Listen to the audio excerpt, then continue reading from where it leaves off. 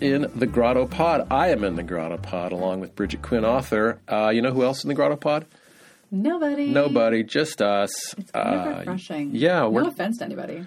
No, certainly not. We love our guests. We are fresh off of a stunningly successful live podcast at the library last week with... Matthew Zapruder. I think you mispronounced it. Oh, Zap. Remember? Zapruder. Oh. He put the emphasis on the wrong syllable. My bad. I think my dad used to say that. The thing is, I just love drilling down on things, and it was so fun hearing him talk about poetry. I'll tell you what, that was fantastic for me. And if, I'm not going to give away the whole thing because you have to listen to it for yourself. Right. But the real revelation for me, talking to Matthew Zapruder, poet, was that people aren't taught how to read poetry. I felt like he was almost saying you don't need to be taught how to read it. That could be part of the problem. Oh, I thought he was saying... Well, because they're taught incorrectly. Maybe that's it. Yeah. Because I felt like, because I'm reading it for content. Right. As one would read a story. Right. Where's the meaning here? What does this mean? Right. And I like that he had so much gray area for a guy who's a poetry expert. But that's poetry. If I am not mistaken, he's written a book on poetry. Why Poetry, which is out in paperback and highly recommended. I loved that book. Yeah. But he would admit, I don't know what I was trying to do here. It's poetry, man. Yeah, except that there was still quite a bit of rigor behind it. It wasn't like... Poetry is rigorous. It is rigorous. Yeah. You know what else I like? It's like magic. I like he doesn't read poetry in poet voice. Yes. I find poet voice a little... Well, that's why his voice as a poet is... it's very vernacular. Mm-hmm. Whilst it was kind of like Merwin. It has a kind of timeless quality. Yeah. Those Merwin poems, boy, those were like... The Lice, everybody. The Lice is the book we talked about. My favorite book is the series. Yeah, check it out. San Francisco Public Library, 4 times a year. Next up is Ingrid...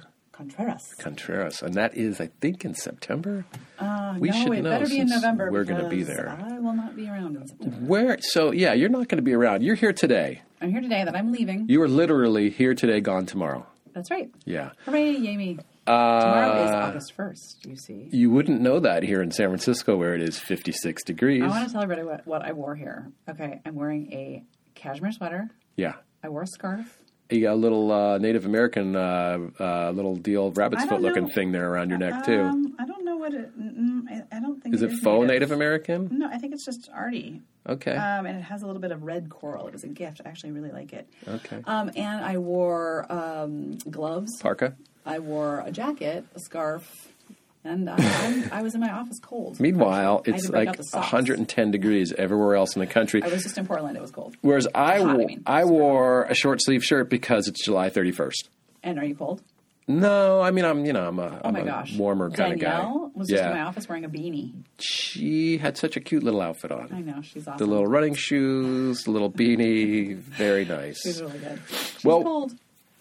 We're here to talk about writing. Oh. We are writers. Let's check in with BQ here, who just had a meeting with her agent. And my editor. And your agent and editor. Yep, I had lunch with my editor and a meeting with my agent, and now I'm a new woman, and I'm happy and not crabby right now. I like the old woman.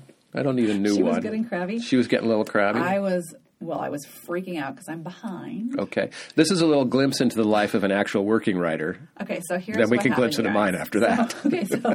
And both are completely normal. So I have a manuscript due pretty soon, I would say, a few months. And I'm behind I have lots of good reasons. Yeah. Right? Like I moved. Right. My mother-in-law was sick. My niece got married. I have all these reasons why I'm behind. So the pressure has built up, and I'm sick of stress. Do you have any kind of writer's block, or is it just time? I don't just getting the time. Writer's block. Jeez Louise. But if you were, after all that, I would think I would get sort of scattered, and then when it came time to actually sit down, I'd be going, I got nothing. No, because I don't have time for that. The part of the problem, though, is that I have so much research to do that managing the research and the writing, which are two somewhat separate things, I get paralyzed by indecision. Like, what's the important thing to work on today? Oh, so I'll just do nothing?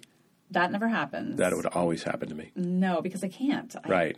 I have a deadline. So anyway, the funny thing about... Okay, everybody. So I got to have lunch with my editor about something else, but I knew I wanted to talk about the book deadline. What was the other thing you were talking about? We were talking about getting together and doing an event together. Because her name is Bridget and my name is Bridget. Oh, right. Yeah. I know your editor. She was on the show. Bridget Watson Payne from Chronicle Books. I didn't like slip it in. I was very like, I have things to tell you, and some of it is stressful. Okay. I was very upfront, and I told her my situation, and that I was going to need an extension. And she's so great. She's not shaming. Good. And she always has a good solution. And she had a great solution that I can totally make happen. And so now I feel super excited and ready to go. And then I needed to sit down with Danielle, who thank God was here, and explain what happened and what my situation is, and also to get ideas about how to work on things, which I need help with. So these two contributors to your life yes, were put in a somewhat difficult, not hugely difficult, but kind of a difficult position where they could decide which way to go. Right. And I have to say, every single writer that I spewed to and I said, I'm stressed, I got to go ask for an extension, said, oh, of course. Oh, really? Okay. I don't see deadlines like that. Me neither. Because I was wondering, there could have been a case where one or both of them would have said, no. Lock up. Yeah, no deadline. Just work twice as hard. Well, I will say when I had broached the topic with Danielle a couple weeks ago, she had great advice, and here it is. Draft the shit out of it.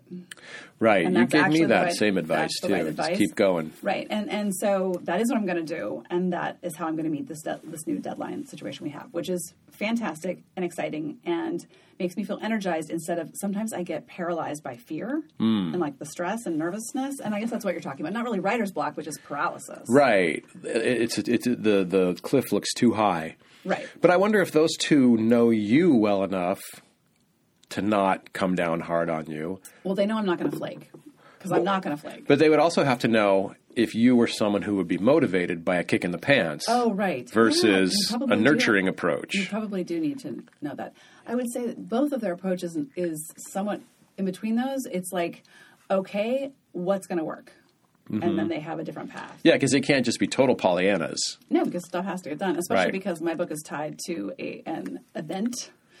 So, it is. Can I talk about it? I have no idea. You're asking me? You can talk about anything. Yeah. It's about the 19th Amendment, the 100-year anniversary of women's voting rights in the United States. Oh, yeah. Or some women's voting rights in the United States. So and that's August 2020, so things have to be done in a certain 2020. time. Good, big things are coming in 2020. That's a big year. Yeah, big year. Somebody should write a pop song about 2020. Is there one? Well, there was in the year 2525 back in the 60s. Yeah, that sounded familiar when I said But it's still 505 years away at that point. So we're not going to see it probably. And there was a band called 2020, I believe. I think so. The early New Wave years. That does sound familiar. Oh, speaking of New Wave, guess what? I saw the Psychedelic Furs. Oh, yeah, you did. Was Willie Blotton there? I looked around for him. You looked for the beatific glow. I looked for Willie Blotton, who, between you and me, is a little dreamy. And loves the Psychedelic Furs. Well, does he? And in fact came back after our legendary late night conversation about the best front man in rock and roll and said, I forgot about Richard Butler. No. Does Richard Butler resemble a little old lady now? I've heard he was going in that direction. Yes. He does. Yeah, I was worried about that. So it was 100 degrees in Portland. Oh. At least. Oh, he probably was at the show. I forgot you were in PDX. And it was outdoors. Yeah, oh boy. And Richard Butler was wearing... Scarves? The same thing he wore in 1983. Scarves. Yeah, and a long black trench coat. Of course. And I was like, he must be dying. Yeah, don't let him see you sweat, Richard. And it was... not dark out yet, and they had a smoke machine. Which I thought was really did they play? They played everything. Did they play "She Is Mine" off the first album? I just heard that on Pandora. That's why I mentioned it. And I don't remember. I used to know all the words to this song in 1982. I knew the words to every single song. Yeah, I hope they didn't play the movie version of Pretty in Pink. They played the original version. Thank God. Good. And Ghost in You. So that's an oldies show, the type of which all people my age or older. Right, but that's the type of show. If it were the Rolling Stones, I would normally go on my jag about, well, you need to pay me $300 to go to that show, and why would you want to go see a jukebox play 50-year-old songs? But the few times I've gone to bands of my era playing oldies, I'm psyched. I get to see this live. I never got to see it live, But I did see the Psychedelic Furs in '85. Yes, I saw them a long time ago. Yeah. It was pretty much the same. Yeah. They were much older, and it was just funny, and it didn't really hold up. I was kind of bummed. I'm sorry, everybody. I love the psychedelic furs. But I will say twofold. One is that I saw X open. That's right. They were fantastic. However, it came to my attention that Exene is a conspiracy theorist. And Duh. You didn't know that? This, oh, yeah, she's crazy. Ruined it for me. Did you say hi to your friend John? I did wave to him, but he did not wave back. And he was amazing. He was incredible. Like I am so disappointed to hear that she's apeshit crazy. How'd Billy Zoom look? Did he look okay? Oh my God, he was amazing. Good, because he's a cancer survivor, right? And he sat instead of standing with the wide-legged stand. But he had that same look on his face where he was just like grinning and looking out over the audience. He was very sweet. DJ Roenberg was amazing. The songs were amazing. They were super tight. And I wish I didn't know that about Exene. It was horrible. Oh, yeah. I interviewed her many, many years ago and realized that she was speaking in a circular motion. And I thought, boy, if I can debunk Exene this easily, then this isn't going well for her. I was happy to see them, but it's just like finding out for me, it's like I think we've talked about this before. When you find out that an artist that you love or a writer that you love was a terrible person, right? You can't get over it. I'm in that state now. I'm like, I can't get over it. But at any rate, I had a great deal of fun with my family. Good. And Portland's a great book town. Portland is a great book town. What are you writing? As for my writing life, I've had a few bad reversals. I lost my column in the J. And that probably got you because you're good at deadline. A couple months ago. I am really good, motivated, deadline-driven person. That's 2 columns now I've lost at the J. And this one, weirdly enough... Maybe they just don't go forever. Well, the first one could have, and the editor didn't want it to go forever. I don't think she liked it, which was so funny because that column, which was about my son's first year away at school... Yeah. I have never gotten more response, positive. I actually got fan mail. Of course. It was great. And then she wanted this one, which is based on my other podcast, Is It Good for the Jews? Mm-hmm. She loved it. Oh, interesting. Loved it so much. Tried to get it syndicated. Didn't work. Oh, that's unfortunate. Didn't understand why she loved it. I thought sometimes it was funny, and sometimes it was actually a transcript of the show, and sometimes I made it up. Funny. Yeah, she wanted a transcript, but sometimes I would just make it up like, all right, well... We don't really have anything. You know she's not listening. You know what's funny is now that it's over, and then when they cut it, I think that magazine might be in trouble. And she said, sometimes I hate my job, and I hate to have to do this. And I'm like, whatever, it's fine. It's fine, yeah. Wasn't paying that much, and it was just easy. We will talk about money. We're going to segue into that. All right.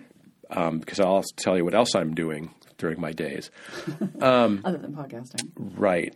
But it's changed my other podcast because when I had that in the beginning, I would think, okay, I need something. Right. We got to have some 5-minute clip here that I can put in there. Yes. And so there's actually a lot more freedom, but I'm not sure how great that is because it was nice to know I was going to have a killer, funny segment. This is the thing, though. This is, to circle back to poetry, the compression of form can really help writing.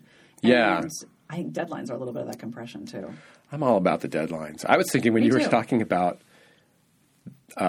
those guys being cool about deadlines, I had an editor once in Seattle who was not cool about missing a deadline. I remember I missed a deadline once by a day, and she lit into me. Wow. Almost as badly as the manager of the Marie Calendars lit into me when I was 22 and didn't show up for work because I was hungover.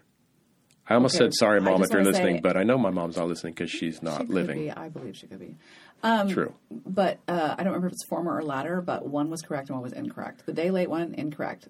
Showing up hungover, yeah. And not going because you're hungover. Do you really want this job? And it's job Marie Callender's not a ton. But no, but she put the fear of God into me, this editor, for missing this deadline. And I remember, then I suggested...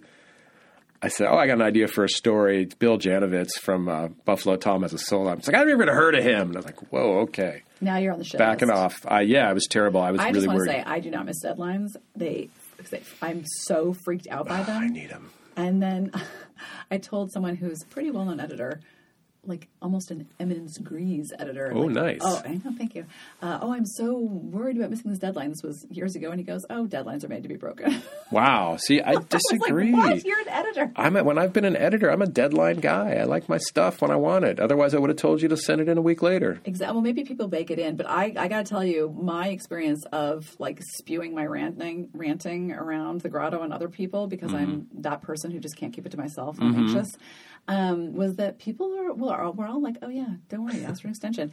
And I'm so grateful to Bridget Watson Payne and Chronicle Books right now because I won't miss a second. Bridget Watson Payne is a very pleasant person. She's pleasant, but you know what? She's just also smart. Like, she has a plan. It's not like some like, oh, okay, we'll just extend it. Like, right. And she has like, you'll have to do this and this and this, and this is how you'll work it. And I'm like, okay, I get it. I wondered, never having been a book editor, if when they lay out the original program, if they bake it in? Right. They must have to. If they think, okay, we're going to miss a deadline here and there, so we got a backup plan if it comes to that. When I did Broad Strokes, it became clear that I was not going to be able to meet the deadline also for that.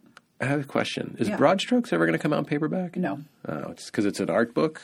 I don't know that Chronicle does paperbacks. Oh, okay. And also because I think it is an art book, yeah. The problem is the reproduction costs are so high that I don't think you could sell a paperback with those reproductions. Okay, at any rate, I can't remember. Oh, and I was so freaked out about missing the deadline for that, and I could see that I wasn't going to finish on time. And she immediately emailed me back that same day. I didn't know her very well then, and said, "Here's what we're going to do. We're going to have rolling deadlines. You're going to send in completely fixed chapters, and while you're writing the new stuff, you'll have to edit the back stuff."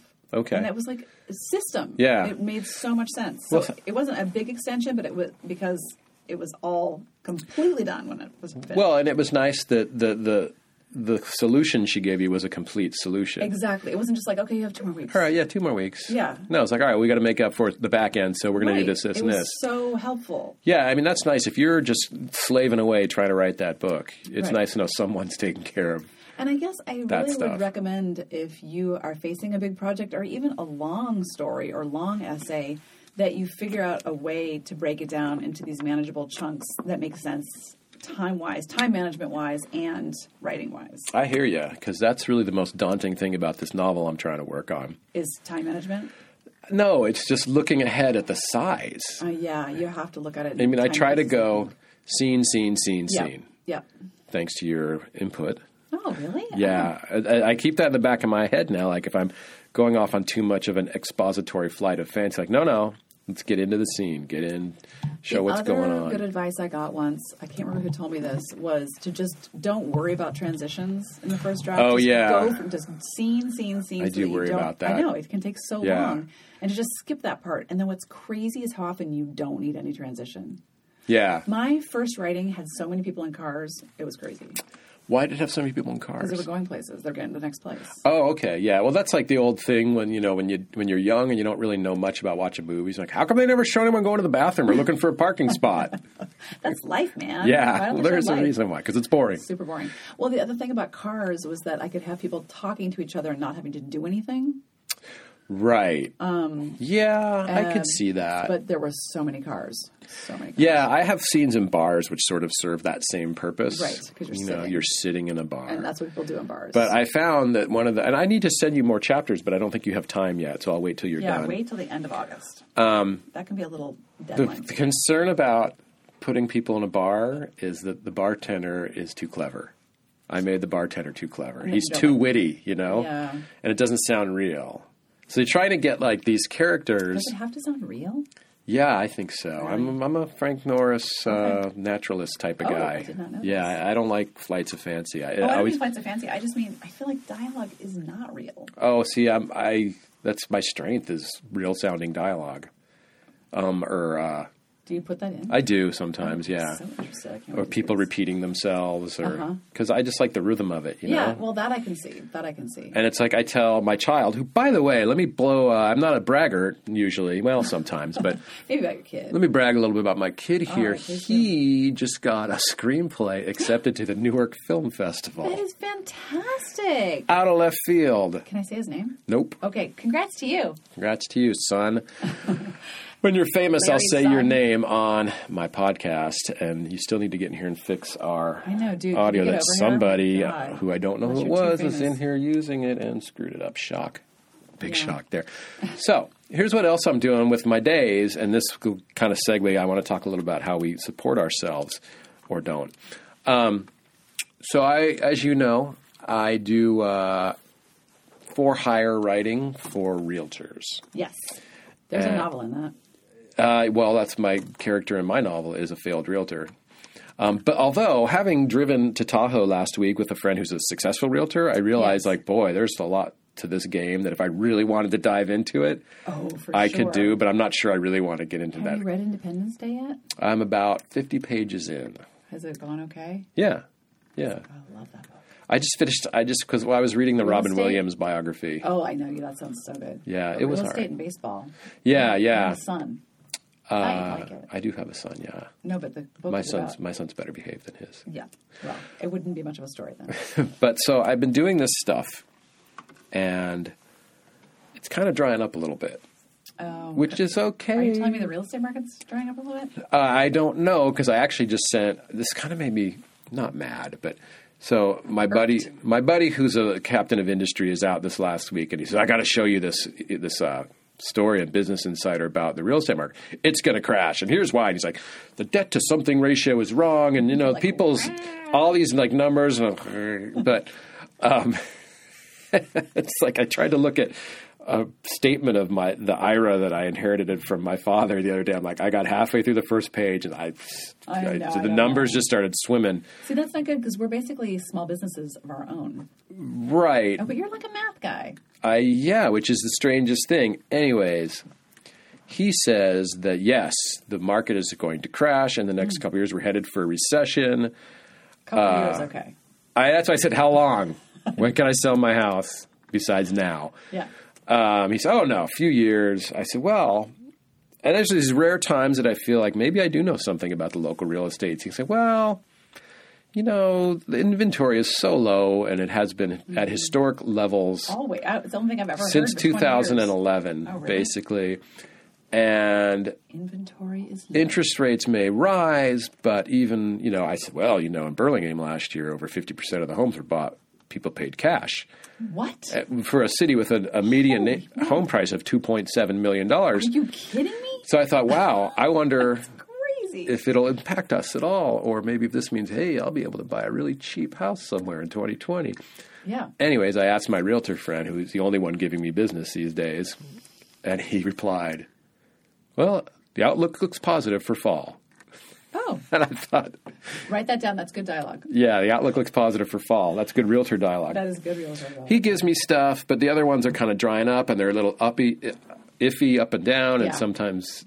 You know what? Sometimes... So here's the hard thing, freelance writers out there. If you have a number of clients who don't give you a lot of business... Yes, it's hard. And if they give you something to do that takes you an hour, well, you bill them for 2 because that's your minimum, and they know that. But then when the time comes at the end of the month, I forgot to invoice them because it was for $200. Right. You know? Right. It's hard. And if you don't have 50 people giving you stuff to do for an hour, then who cares? You know? Right. Really, who cares? It's going to make a difference. I just spent that on groceries, you know? I know, but you got to bill it. I find billing hard. Billing is really hard to remember and to follow through. Exactly. And maybe you send a bill and they forget about and they it. don't pay it, and you got to back up to them. And then there's people like Condé Nast who never pay you. And that is a growing. Let's talk about money. That's a growing problem that has been getting kicked back and forth here at the Grotto. Is very reputable magazines. They've always been like that. Not paying, yeah. The one that people were going back and forth with before I've written for in the past, and back then they paid on time and you know without with a minimum of hassle. But I don't know what they're thinking. If I've had those experience. I had a really bad experience when I was first starting out. I moved to Seattle, and I hooked up with this music magazine. I was writing about music, and they were paying me like 25 cents a word, which at the time I was like, oh my God. I feel like this might be the same magazine that I'm still pissed off about giving me. Probably not, because it was so sketchy. It was unbelievable. I'm set, and I had my little motorcycle magazine I was doing, and I was writing for some other guys who were paying me nothing, but it's fine. I was going, man. Yeah. 28 years old, and I am ready to go. So fun. Well, they kept giving me big stories. Yep. And then a month would go by, and I wouldn't get paid. And then another month would go by, and they'd keep giving me stories, and I wouldn't get paid. But they were flashy. So they would seem to be throwing money around. They had this big office space. Like, we want you to come in here. We want to buy your magazine from you. And I was like, wow, great. I'm overwhelmed. Do it. Yeah. And in the end, they never pay. They owed me I think it was $3,500. And then they went out of business. There was a magazine in New York that I wrote for that owed me a few thousand, something like that, $2,000. But I was 25, 26. Like, it was a lot of money. And what are you supposed to do? Stop writing?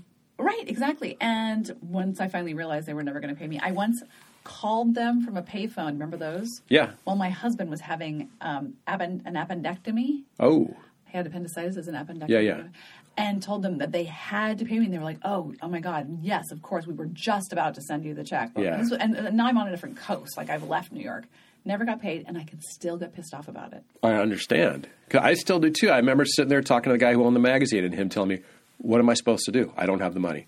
I know. Like, then why did you order and then you realize that you can't even really put the name of the magazine on a resume because it doesn't exist anymore. I know. That's also happening. I got a couple decent clips, but boy, I remember once that guy owned a nightclub. So this comes around to the question, though. He owns a nightclub now? He owned a nightclub back then. So annoying. Yeah, that's the kind of guy it was. Went off someone's nose. I went to the nightclub once, and I was talking to the bouncer, and he told me something about how, this is in Seattle, he said, yeah, we make everyone check their guns at the door. And I said, story.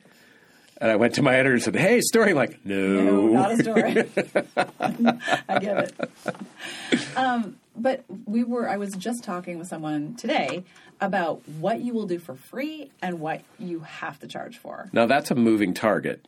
Right. It totally is. It depends on where you are in your career, if you have a book coming out, et cetera, et cetera. But I mean, it's pretty general. It's a pretty general guideline that most people think you should not write for free, right? Right. And I agree completely. And artists feel the same way. You should not be illustrating for free. Totally with it.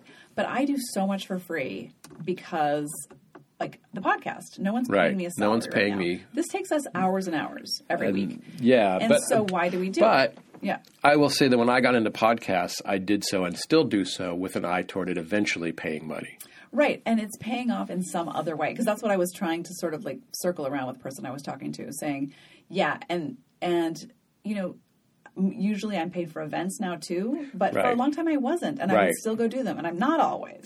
Right. And I do it because maybe I want the community. Maybe I want to support somebody. Maybe I know that it's going to be good visibility. Maybe there's a lot of things that go into managing your small business. And sometimes it isn't a paycheck. Right. And I do. I mean, because I'm at a different point in my career than you. I'm still at the going up the hill part. I'm further down the hill. But this podcast in particular is great for me for visibility. Right, exactly. I mean, I like talking to people about their work, and so it's pleasurable on top of that. And I get to hang out with you. I know, exactly. So that's which is fun. It was the best part. But I know, same for me. So we have the pleasure of doing it, and we can see that there is the ability to have some visibility. But don't get us wrong. It's work. But it's work, right? Yeah. Oh, I like your phrase. Just because there's no money doesn't mean there's no work. Right. And a lot of the writing life is that. Yeah. But I do think it is a good idea not to write for free. I really do. But I'm curious about your situation because you're working your butt off. Yeah. Like, I'm working, more than full time. But I also think you're getting to a point where you're finding out that the way to make a sort of living in writing isn't how you thought it was going to be. Exactly. So I am now making most of my money, and I think this is the case for probably most people, unless you have really a blockbuster book, like big book, is that it's what the book brings. Right. So teaching gigs, lectures, talks. Okay, but your book lends itself really well to that. Right. So that's the problem. Because now you're an expert. It might not be. It might not be so. And the thing about art is there's an art world, right? So I have academia that I can go talk to. I have museums I can go talk to. I have. I was just at like an arts center in Mill Valley last weekend. That surprisingly cool deal. It was amazing. Yeah. Did you get paid for that? Yeah. Nice. Yeah. I do not speak for free. Who doesn't walk down their stairs for less than $5,000? Oh, I'm not telling who that is. But I will tell you this much. It's a poet, which is surprising. That is surprising. I walked down my stairs today for free. Yeah, a couple times. Yeah. Same. You know what I did today to walk down my stairs? Swept. No. I have this, just for listeners, you may not know this, I have this odd dog who no longer will take walks with me. And we started doing the numbers this morning, and because we had stuff to do all weekend, and my wife goes, I don't think Shaq's taken a walk since Friday. And I'm like, Jesus, he's just sitting around. He goes out back, to take care of his business. He's older, but he won't go on a walk with me. So, He just stops and pulls against you? Aren't Oh, he you won't even get off his favorite? chair. I have the leash, and he's like sitting there just looking at me like, are you kidding? But so today I go, I'm just stunned right today I had to go take some recycling out. So I run out there, take recycling, I hear behind me, down the stairs. And he's looking at me halfway down the stairs, and I'm at the bottom. And I'm like, well, I don't have your leash. I'm not wearing shoes. I can't just take you on a walk now. Could you reason with him? Yeah, well, he's pretty reasonable. But then he wouldn't go up the stairs. I had to push him up the stairs. He's a corgi, by the way. His legs are 2 inches long. And he's old, and he's bitter. I finally get him upstairs, but I go, ooh, I got an idea. Yeah. So I wait, and then I act like I'm leaving. Oh, yeah. And I walk halfway down the stairs and leave the door open. Here he comes out there to get me. Ha! Got him. Leash on, door closed, boom. Shoes on. We get a walk out of it. Oh, good. Yeah, and he was psyched. He was just tearing down the street. It meant as much as you can tear. And then he That's nice. Yeah, but then we went to his little spot he likes to go, and then he wouldn't move. And then I realized, God, listeners, do your pets have cartoon thought balloons over their head? Because please tell me how to get one of those, because I'd like to know why my dog stops in the middle of this alleyway and just looks at me and won't go one way, won't go the other way. Pull on the leash. How old is he? He's 12. I think dementia could be setting in. I agree. Yeah. And then I just let him go, and where he wanted to go was the pet store where they'd give him some treats. So smart. Yeah, he's not that dumb yet. No, he's smart. That's what I want. I want a corner store that just gives me treats. I would enjoy that. Well, the good thing is if the dog ever gets out of the house on his own, he'll go to the pet store. Oh, yeah, that is good. And wait for his treats. You know what's in your neighborhood that I really like? There's a bakery. Oh, yeah. I don't go there, though. Oh, even though it's at the end of my block. Oh, are they mean or is it the food? No, I just never think of it because it's not with the rest of the stuff. Oh, yeah. You know? I like that place. It's really, every time I've gone there, I've thought it was really good. You need to go there more often, in my opinion. We could give them some props, but I don't know the name of it. It's called Destinations Bakery. Oh, perfect. On Chenery Street in the Glen Park neighborhood, San Francisco, California. I don't know. It's destination. You live there, so you don't need to go. Right. It's not a destination for me. I just you. walk by it on my way here. Yeah. I don't want to get too San Francisco-centric, however, because I got a complaint about my other podcast from a couple listeners. Yeah, that first 20 minutes, I don't even know what you're talking about. So okay. Well, everyone likes bakery. Oh my God, let's talk about Portland there, where they have voodoo donuts that are bizarre. Yeah, I don't know about the voodoo donuts because I don't like the bizarre donuts. I like a regular old donut. So these donuts, we're talking about writing here. So let me just say, first of all, to motivate you for writing. That my niece got married. Mazel tov, niece. Shout outs on 2 podcasts for her. To Mari Hoyland and Dana Dotto, who are adorable, obviously, and had a fantastic wedding. My niece knit her own chuppah. Which is nice. Am I pronouncing that right? Yeah. You can go as hard as you want in the chuppah. Yeah. Which is very Portland. Yeah. And it was beautiful. But at any rate, as listeners, you may or may not know, I have 8 living siblings. And you may or may not know, all of our male Jewish middle-aged listeners just swooned at the idea of a Catholic girl saying chuppah. And my niece has very cute blonde hair. She's pretty. Welcome to the tribe. Jewish dreamy. Yeah. In my opinion. At any rate, except for not being Jewish. Well, maybe she is now, but she will be soon. Okay. At any rate, that's neither here nor there. We're talking about donuts and the fact that my siblings travel in packs and with baked goods. So, we went to see my parents in this sort of assisted living place where they live that's very chill and not at all like that sounded just now. There was a little outdoor courtyard, and first my mother has this big thing of soda bread. Wait, they live in Portland? Lake Oswego. Oh, okay. This big thing of soda bread. Irish soda bread. Yeah. Sure. And then she also made biscotti for whatever reason. And then there were 2 different kinds of muffins that someone had. Ooh. And then my sister Diane showed up with this giant box of donuts. Voodoo donuts. Yeah. We'd already eaten all the baked goods that I just mentioned. Doesn't matter. She was late. Oh, yeah. And then everyone ate all these donuts. And the donuts were huge, and they were covered in, Captain Crunch. Yeah, it's a bit much. I know. I was I can't deal with this. There's a place on Polk Street that everyone talks about called Bob's Donuts. I guess it's where the old school like to go get their donuts. I walk by it once a week, and I haven't gone in. Donuts? I know, so I'm not into donuts, but everyone else loved the donuts. Yeah. They were a huge, big hit, and everyone thought they were fantastic. So shout out to Voodoo Donuts. What does this have to do with writing? Nothing. Yeah. I was trying not to be San Francisco-centric. It's part of the writing life. PDX. I was in Portland. PDX. Here's part of the writing life. You never have time off because everyone's there having You know fun, what? That is a really... Even past that, let me tell you what. Whenever we go anywhere, I bring my laptop. Same. So everyone was doing stuff, and I would think, okay, well, I'm not going to go out to breakfast with everyone because I have to work this morning at least. So I'd be in my hotel room working, and then I would get together with people. Now, there's 2 ways that breaks down. There is I'm writing a book and I got to write every day way. Mm-hmm. And then there's my way, which is I'm a freelancer. Nobody cares that I'm on vacation. I got to get something done right now. And wait, that doesn't make sense. What do you mean? There's the realtor who calls and says, I need this ad by tomorrow. Can you do it? And and there's also I do 2 weekly podcasts. That's a ton of that work. need to get posted. Ugh. Once I did, I forget, it was when I think I went to Minnesota for 4 days. I managed to set it up so that awesome producer Beth would be able to push it live. I did everything but push it live, so I was just sitting there, hanging out, ready to go live. That's really all you can do. Don't ask me to push anything. No, I won't. I would be bad at that. Yeah, not a pusher. Nope. But yeah, I always got to bring, and it's funny because sometimes I have to bring the laptop for 10 minutes of work. Right. In a week. Exactly. But, and don't you ever, I was also talking about this with someone today, which is that I feel like I have to be better about sometimes taking a day off.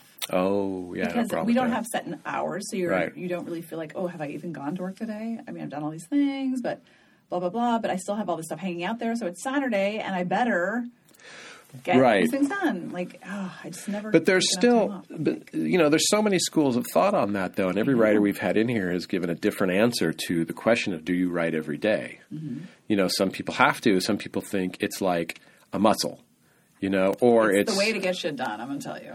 Yeah, but and I'm always in the times that I've been productive, it has been every day because it's like being under a spell. Karen Carbo, who has a book called In Praise of Difficult Women. That's quite good. Told me something once, or told this group of people at Tin House once that I thought was very helpful, and it's been very helpful to me, that when you're working on a book or long project, that you need to at least visit it every day. Visit it. I like that. And I do think that checking in keeps it alive in your mind in a way that's really helpful. Well, I started visiting mine last week. Yeah. You'd asked where I'd been. Yeah.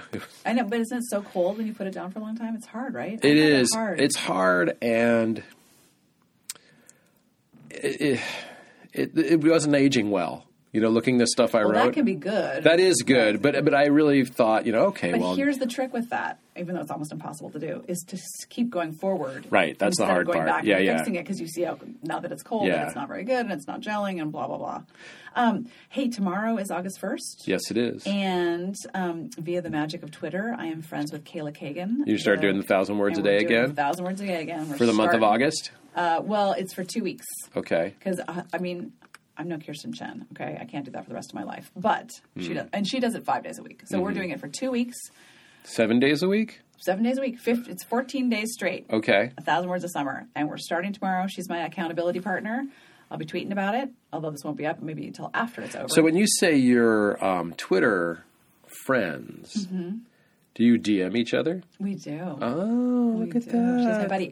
So Kayla is a YA writer, among other things, but she had a book called Piper Perish that came out about the same time as Broad Strokes, and it's about a girl in Texas who wants to be an artist. Okay. And so I had read it and liked it, and I think she read Broad Strokes, and so we became social media friends, and now she has a new book coming out in October called Art Boss, about the girl going to New York and becoming an artist. Oh, so it's a series. And I think she's working on the third one now, or at least a third book right now. So at any rate, when Kayla comes to San Francisco, we got to have her on. Okay. For sure. And yeah, it's really great for me to have this accountability partner and to, again, be all fired up, because I did 1,000 Words of Summer, Jamie Attenberg's thing in June, and man, I got a ton done. How many days did you do it for? 14 days. 14 days. You got 14,000 words? More. A little bit more. A little bit more. Yep. Yeah. I think that would be great. I keep coming back to the Ethan Kanan. He said write a sentence a day, or at minimum. Yeah, that's good. You know the thinking behind it. No, tell me. The thinking behind it is just it's basically visited it every day. Yeah, make sure you're writing at least a sentence a day. And I do think it's good advice, because it's so easy to think I don't have enough time. Right. So I'll do it on Saturday when I have 8 hours or whatever, and this is never. Well, that doesn't work. No, I used to think that, I read once a long, long time ago that Michael Chabon would sit in his little office and he's like, it's my job. I go in at 9 a.m. and I write till 5 p.m. I thought, okay, that's what I'm going to do too. And no freaking way. You cannot do that. Also, your friends and family will kill you. Well, if they don't respect that. No one respects is there a writer that people around them say like, oh, I know you're working from 9 to 5, so I will ask nothing of you. No, no, and it's really it does not happen. It's really too bad because you do have to create those boundaries, which I am terrible at doing. If my child were to call me while I'm writing, I'll stop writing and talk to I'm sorry, Julie Lithcott-Hames, my son, if he were to call. Well, yes, exactly. He is 21 in 4 days. I have learned a lot from this podcast. You know what? We should do. Oh my gosh, we should do a listicle of the things like writing tips. So Kirsten Chen's writing tip besides she had 2. I know. Should I write that down? Yeah, write that down. Okay, listicle. Things we've learned from the GrottoPod podcast about the writing life. About writing life. Hashtag. So Kirsten said 2 things. One is that when she sits down to work, she turns off the internet, which that's what I do now. I can't. I got it, but I can't. Okay, but I do that now. And she said... Taking a picture of you while you're talking. No, you don't even get to do that. Okay. Okay. She said that she also just has to write 1,000 words. Once she's done, she's done. She's done with her workday. So it's like a treat to dive in. So I'm not sure I like that I agree with that. Yeah. Because I need to finish that scene. No matter what. Right. So you don't have to agree with it. You can just do what you want. But the 1,000 words, because I've heard, I'm not bashing her because a lot of people have made a real big point about that. No matter what, you stop. You stop at that 1,000 words. I see, yeah. You don't keep going. You don't ring it, but I'm always like, I go till I can't go.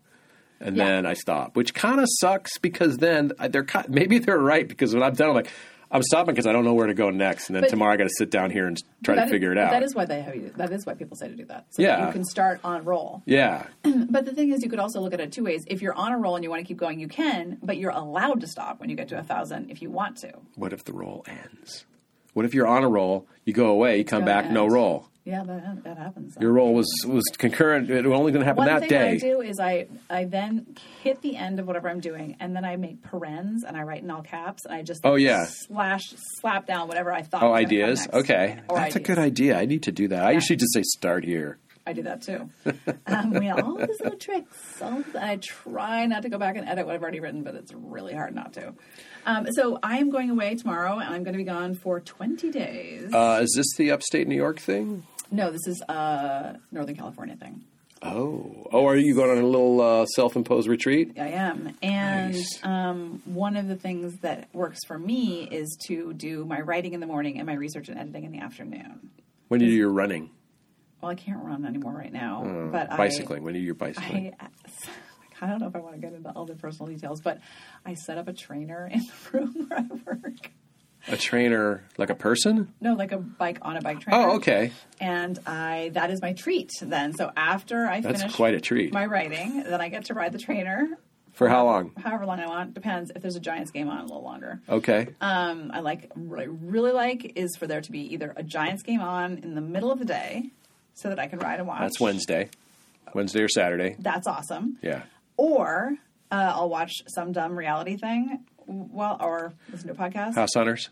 Yeah, exactly. And then I go and edit, and I actually really like to edit while I'm listening to the Giants on low. Huh. We've talked about that in the past with a lot of writers, what sort of noise they need or non-noise they need. What I like about it is that I'm not distracted by it, but I feel like I'm having fun. Are you cognizant of what's happening in the game? Sometimes. It depends, yeah. And I can get a little too drawn in, but a lot of times I don't. I've noticed a lot of people, not a lot, but I've noticed some people talking about, is it Spotify playlists they'll do at the end of their book? Playlists. And I saw R.O. Kwan, who I don't know well enough to call Reese. Uh-huh. She was talking about some song that she had listened to over and over, and Ingrid, who's going to be on the... and she has one too. Yeah, I can't... No music. I never write to music either. I went through a period where I did because it was helping me break out of this really academic-y writing. The problem is my brain follows the lyrics. So you have ADD too. Probably. Because that's the problem. Like, oh, there's a song. Hey, how about that? And also the thing that happens to me all the time, if the internet's on, it's like I hear something in the song and I'm like, when did Lou Reed die? Oh, totally. Did he actually write that? Or was that Lou Reed in the Velvet Underground? Like then that's the going down magic, rabbit holes of- which is the magic of reading on your iPad. That's why I don't like reading on my iPad. Well, see, I don't mind, like, Robin Williams, I was reading that Robin Williams book, like, where was the Holy City Zoo? Let me take a look and see what that was all about. Exactly. I don't mind that sort of enhanced, research-enhanced reading, but I can't do it writing. I know, if you're writing, you don't want to be doing that. I mean, that's actually the good thing about turning off the internet, too, is I can't research while I'm writing because that's such a temptation. I make that mistake because this book I'm working on and have been working on forever, it takes place close to here, and I want it to be, since I said I like accuracy, I'm a naturalist, I want to know. So I'm like, what about that plate? So, and then half an hour later, just look at Twitter for a half hour. The problem. I think social media is really bad. Oh, and here's another one. We haven't had her on, but I got this tip from, and some of these I may be repeating, but I use all of these, from Jan Ellison, who I think got it from Ellen Sussman, I believe she said, which is that you set a timer, I do this all the time, for 45 minutes. And then you just write. You don't do anything else. You're not allowed to do anything else but write. And you write in a very free way about whatever you're doing. And then you take a 15-minute break to do whatever the hell you want. And then another 45 minutes? Mm-hmm. And that's what I do to try to get to the 1,000 words. That's a good idea. Yeah. I would have a lot of words if I did it that way. It's so good because it's such a finite amount of time. And I turn off everything. So I can check my email and check everything. Do you find yourself at the 30-minute mark looking at your watch? Mm-mm. I mean, sometimes, but not very often. Yeah. I get a remarkable amount done that way. It just frees you up because it's all about quantity, not quality. Or it's all about time. I'm great at that. It's like timing your run instead of saying I'm going to run 3 miles. It's like I'm going to run for 30 minutes. Right. It's easier. Oh, yeah. Yeah. Well, no, I'm looking for tips because I need them because I've got I got about 3/3 of the way done projects here that I need to finish. Well, that's another problem. Yeah, I know. Okay, let's define that problem. I think that's a lot of people's problem, which is that the excitement of starting a new project is exciting, and it gets you to the flabby midpoint, which is really hard to get over. Yes. Who were we talking about with this? Was it Jennifer March Soloway? I don't know. I think it was her, that idea, yeah. That's why you can't, as an agent, you can't read the first 3 chapters because they might be awesome. Right. But there's nothing else after that. More. So I think it's really important to finish things and to see a project all the way through. I think it builds the will, which is actually very good. And it also teaches you the techniques of having to deal with the flabby middle, which is a really hard thing. Yeah, I'm working on that flabby middle, boy. Yeah. It's kind of a life theme. It's hard. It's really hard. I mean, I think that, my cheat is that I do these discrete chapters, right? I mean, they still have a flabby middle, but it's short, each chapter. But it is hard. I mean, I don't know how novelists do it. I don't know how to do it. I'll let you know if I ever finish it. Because, I did finish it once, but I didn't like it, so I had to start over. Here's one way to get rid of it: progressive complications. So you've got to be ratcheting it up. Oh yeah. There. And that is good advice, and that's something. Every time I write a chapter, I go back and go, okay, let's put a little more pressure here. Let's get a little closer and more pressure. Yeah, I think it's vital, and it's really easy to lose steam and just get all descriptive-y. Right, and because I'm one of the many men my age who were ruined by Raymond Carver in the 80s, and we think nothing needs to happen. Man, have you read Leslie Jamison's book, The Recovering? No. I've heard of it. I really liked it.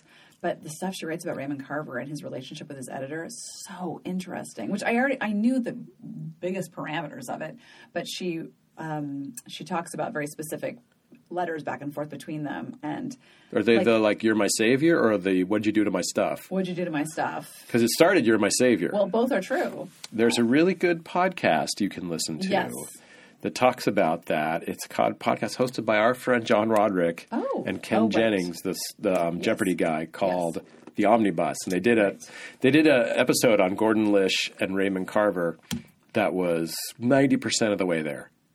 The other 10% was because they're not living in this world. Right. There was some stuff that they said, what? Really? You don't know that? Come on. Oh, exactly.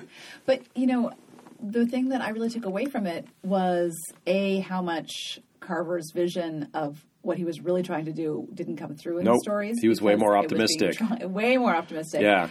And so how ironic that, as you say, this generation was shaped by not But we even his were, vision. and I love that yeah. stuff. Oh, totally. I mean, and I love it worked. That's the thing. You know, and what was important about that too was that he was writing about blue collar, non-cool people. Right.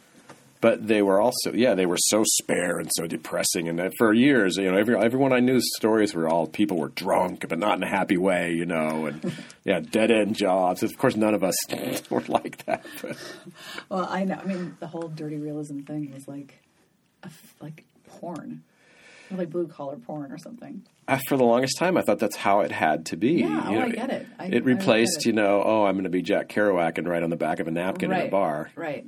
So, who would you hold up as your ideal now?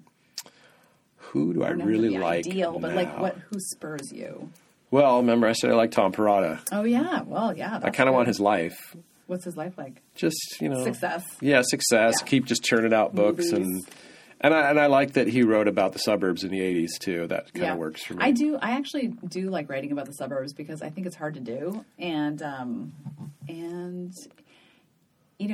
there's this kind of re-enchantment of that. I love needs it to happen. Yeah. I mean, because I always thought if you set something in the suburbs, all that all the intrusion of setting is stripped away. You know, it's like this. It's so bland, you mean? Yeah, and having grown up in the suburbs, I thought all kinds of crazy stuff happened there. I mean, it certainly wasn't the exclusive domain of little towns or the big city. Totally. I mean, it's funny to me because growing up, I thought of Montana as Nowhereville that nobody cared about. It was outside the circle of anything important or anything that happened. And to see it turn over the years to its own little romantic thing is amazing and that is due in part to some writers and some filmmakers. Oh, absolutely, 100%. And that was not really there or there in a very small way. And certainly I wasn't aware of it as a child. I fell for it. Could not, to me it was like, you couldn't be a creative person and live someplace like this. You had to live in New York City or L.A. or... Yeah, it's weird. I still have a little bit of that. Seattle. No, totally Seattle. Well, no, I'm saying as a child. Oh, yeah. Yeah.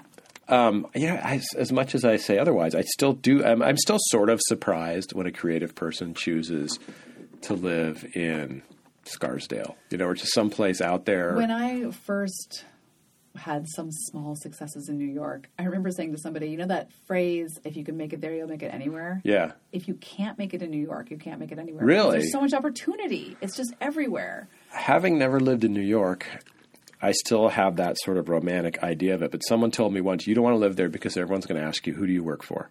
Yeah. And I said, nobody. Yeah. Whoever buys me my next beer, I don't know. It's funny because I remember that moment of leaving New York and no longer being able to say, I work for the Metropolitan Museum of Art, or I work for CNN, or ESPN, or I work for, just being able to throw out a name. Right. I know what you're saying is a specific person, but I mean, just to be able to throw out No, it was a name. Oh, yeah. Yeah, no, they wanted to know. It was just so career-driven. Adrift. I feel adrift. But now we're writers, and we can live anywhere and write anywhere, and I'm still torn. That's not really true, I don't think. Well, no. For us. Well, maybe it is. I could. I mean, I want to. If I don't care about making any money. I'm scared about losing my community. Right, but I think you can have that community anywhere. You just have to find people. Now That's probably true.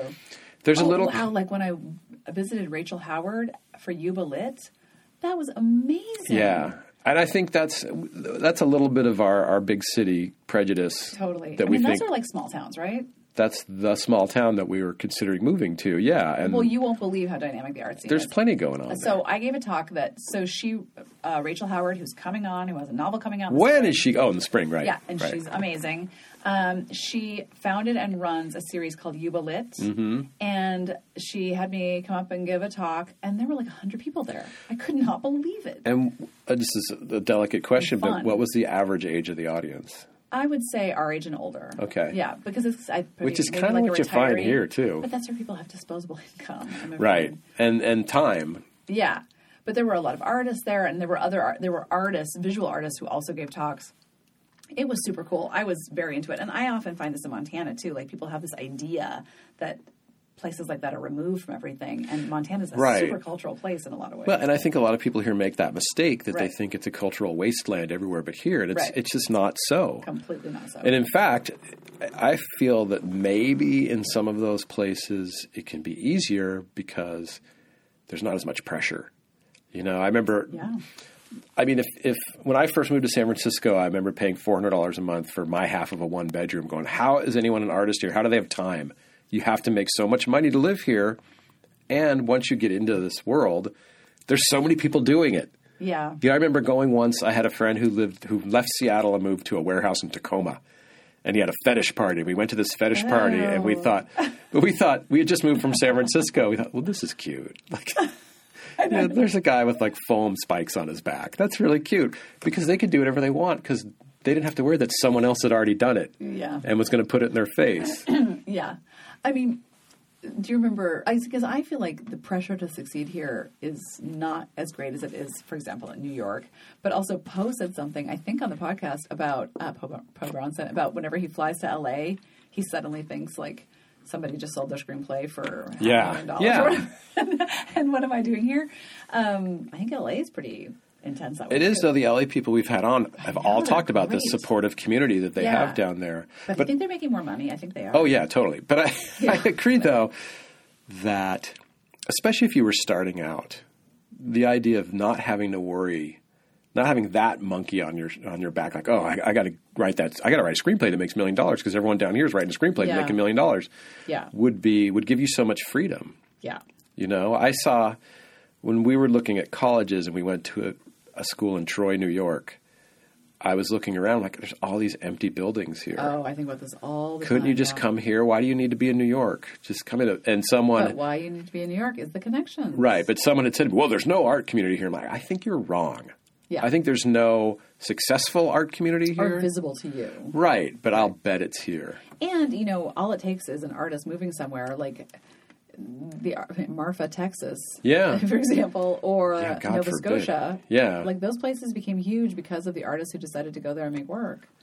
So our advice to you, listeners, is be that artist. Yeah, absolutely. Just go there and do it, man. Detroit is having a boom, as everyone knows. Yes. Which makes sense because really, to bring it back full circle, what makes artists move somewhere is it's cheap. Right. You can get your space. Why did everybody live in Hunters Point for all those years? Right. You know, all the artists who needed room. Right, exactly. Oh. A fun fact, there's an artist in Detroit named Bridget Quinn. No. Yep. And she is a sometime contributor to Fox News? It's a different Bridget Quinn. Okay. It's a younger millennial, I think. Oh, but boy. We follow each other on Facebook because we found that amusing. And every once in a while she'll post something and it will be art related. And I'll be like, why did I post that? Or I don't remember posting that. And I'll realize that's not me. Did you ever think of using your middle initial? No. What's your middle initial? I just asked initial, not name. Okay, it's J. Okay. I don't like my middle name. Really? Mm-mm. Everybody hates their middle name.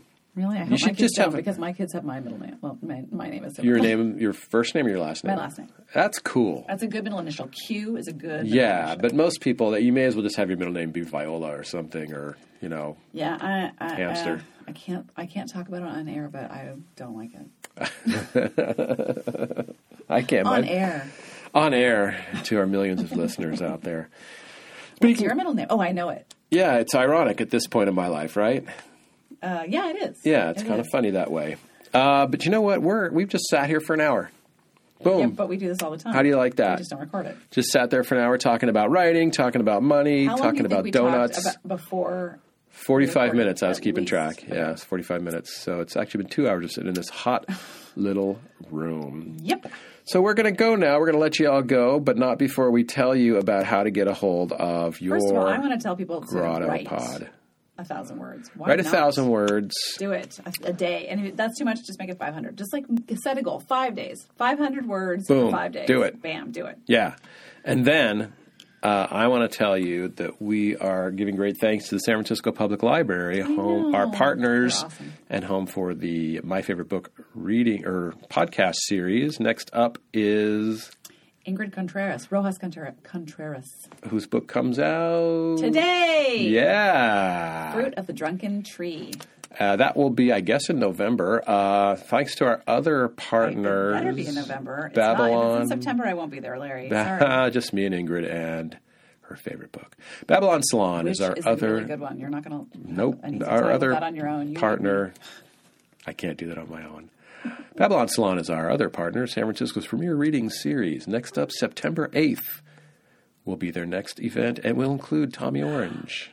I'm dying to read that book. I can't read anything right now, and I want to read it so badly.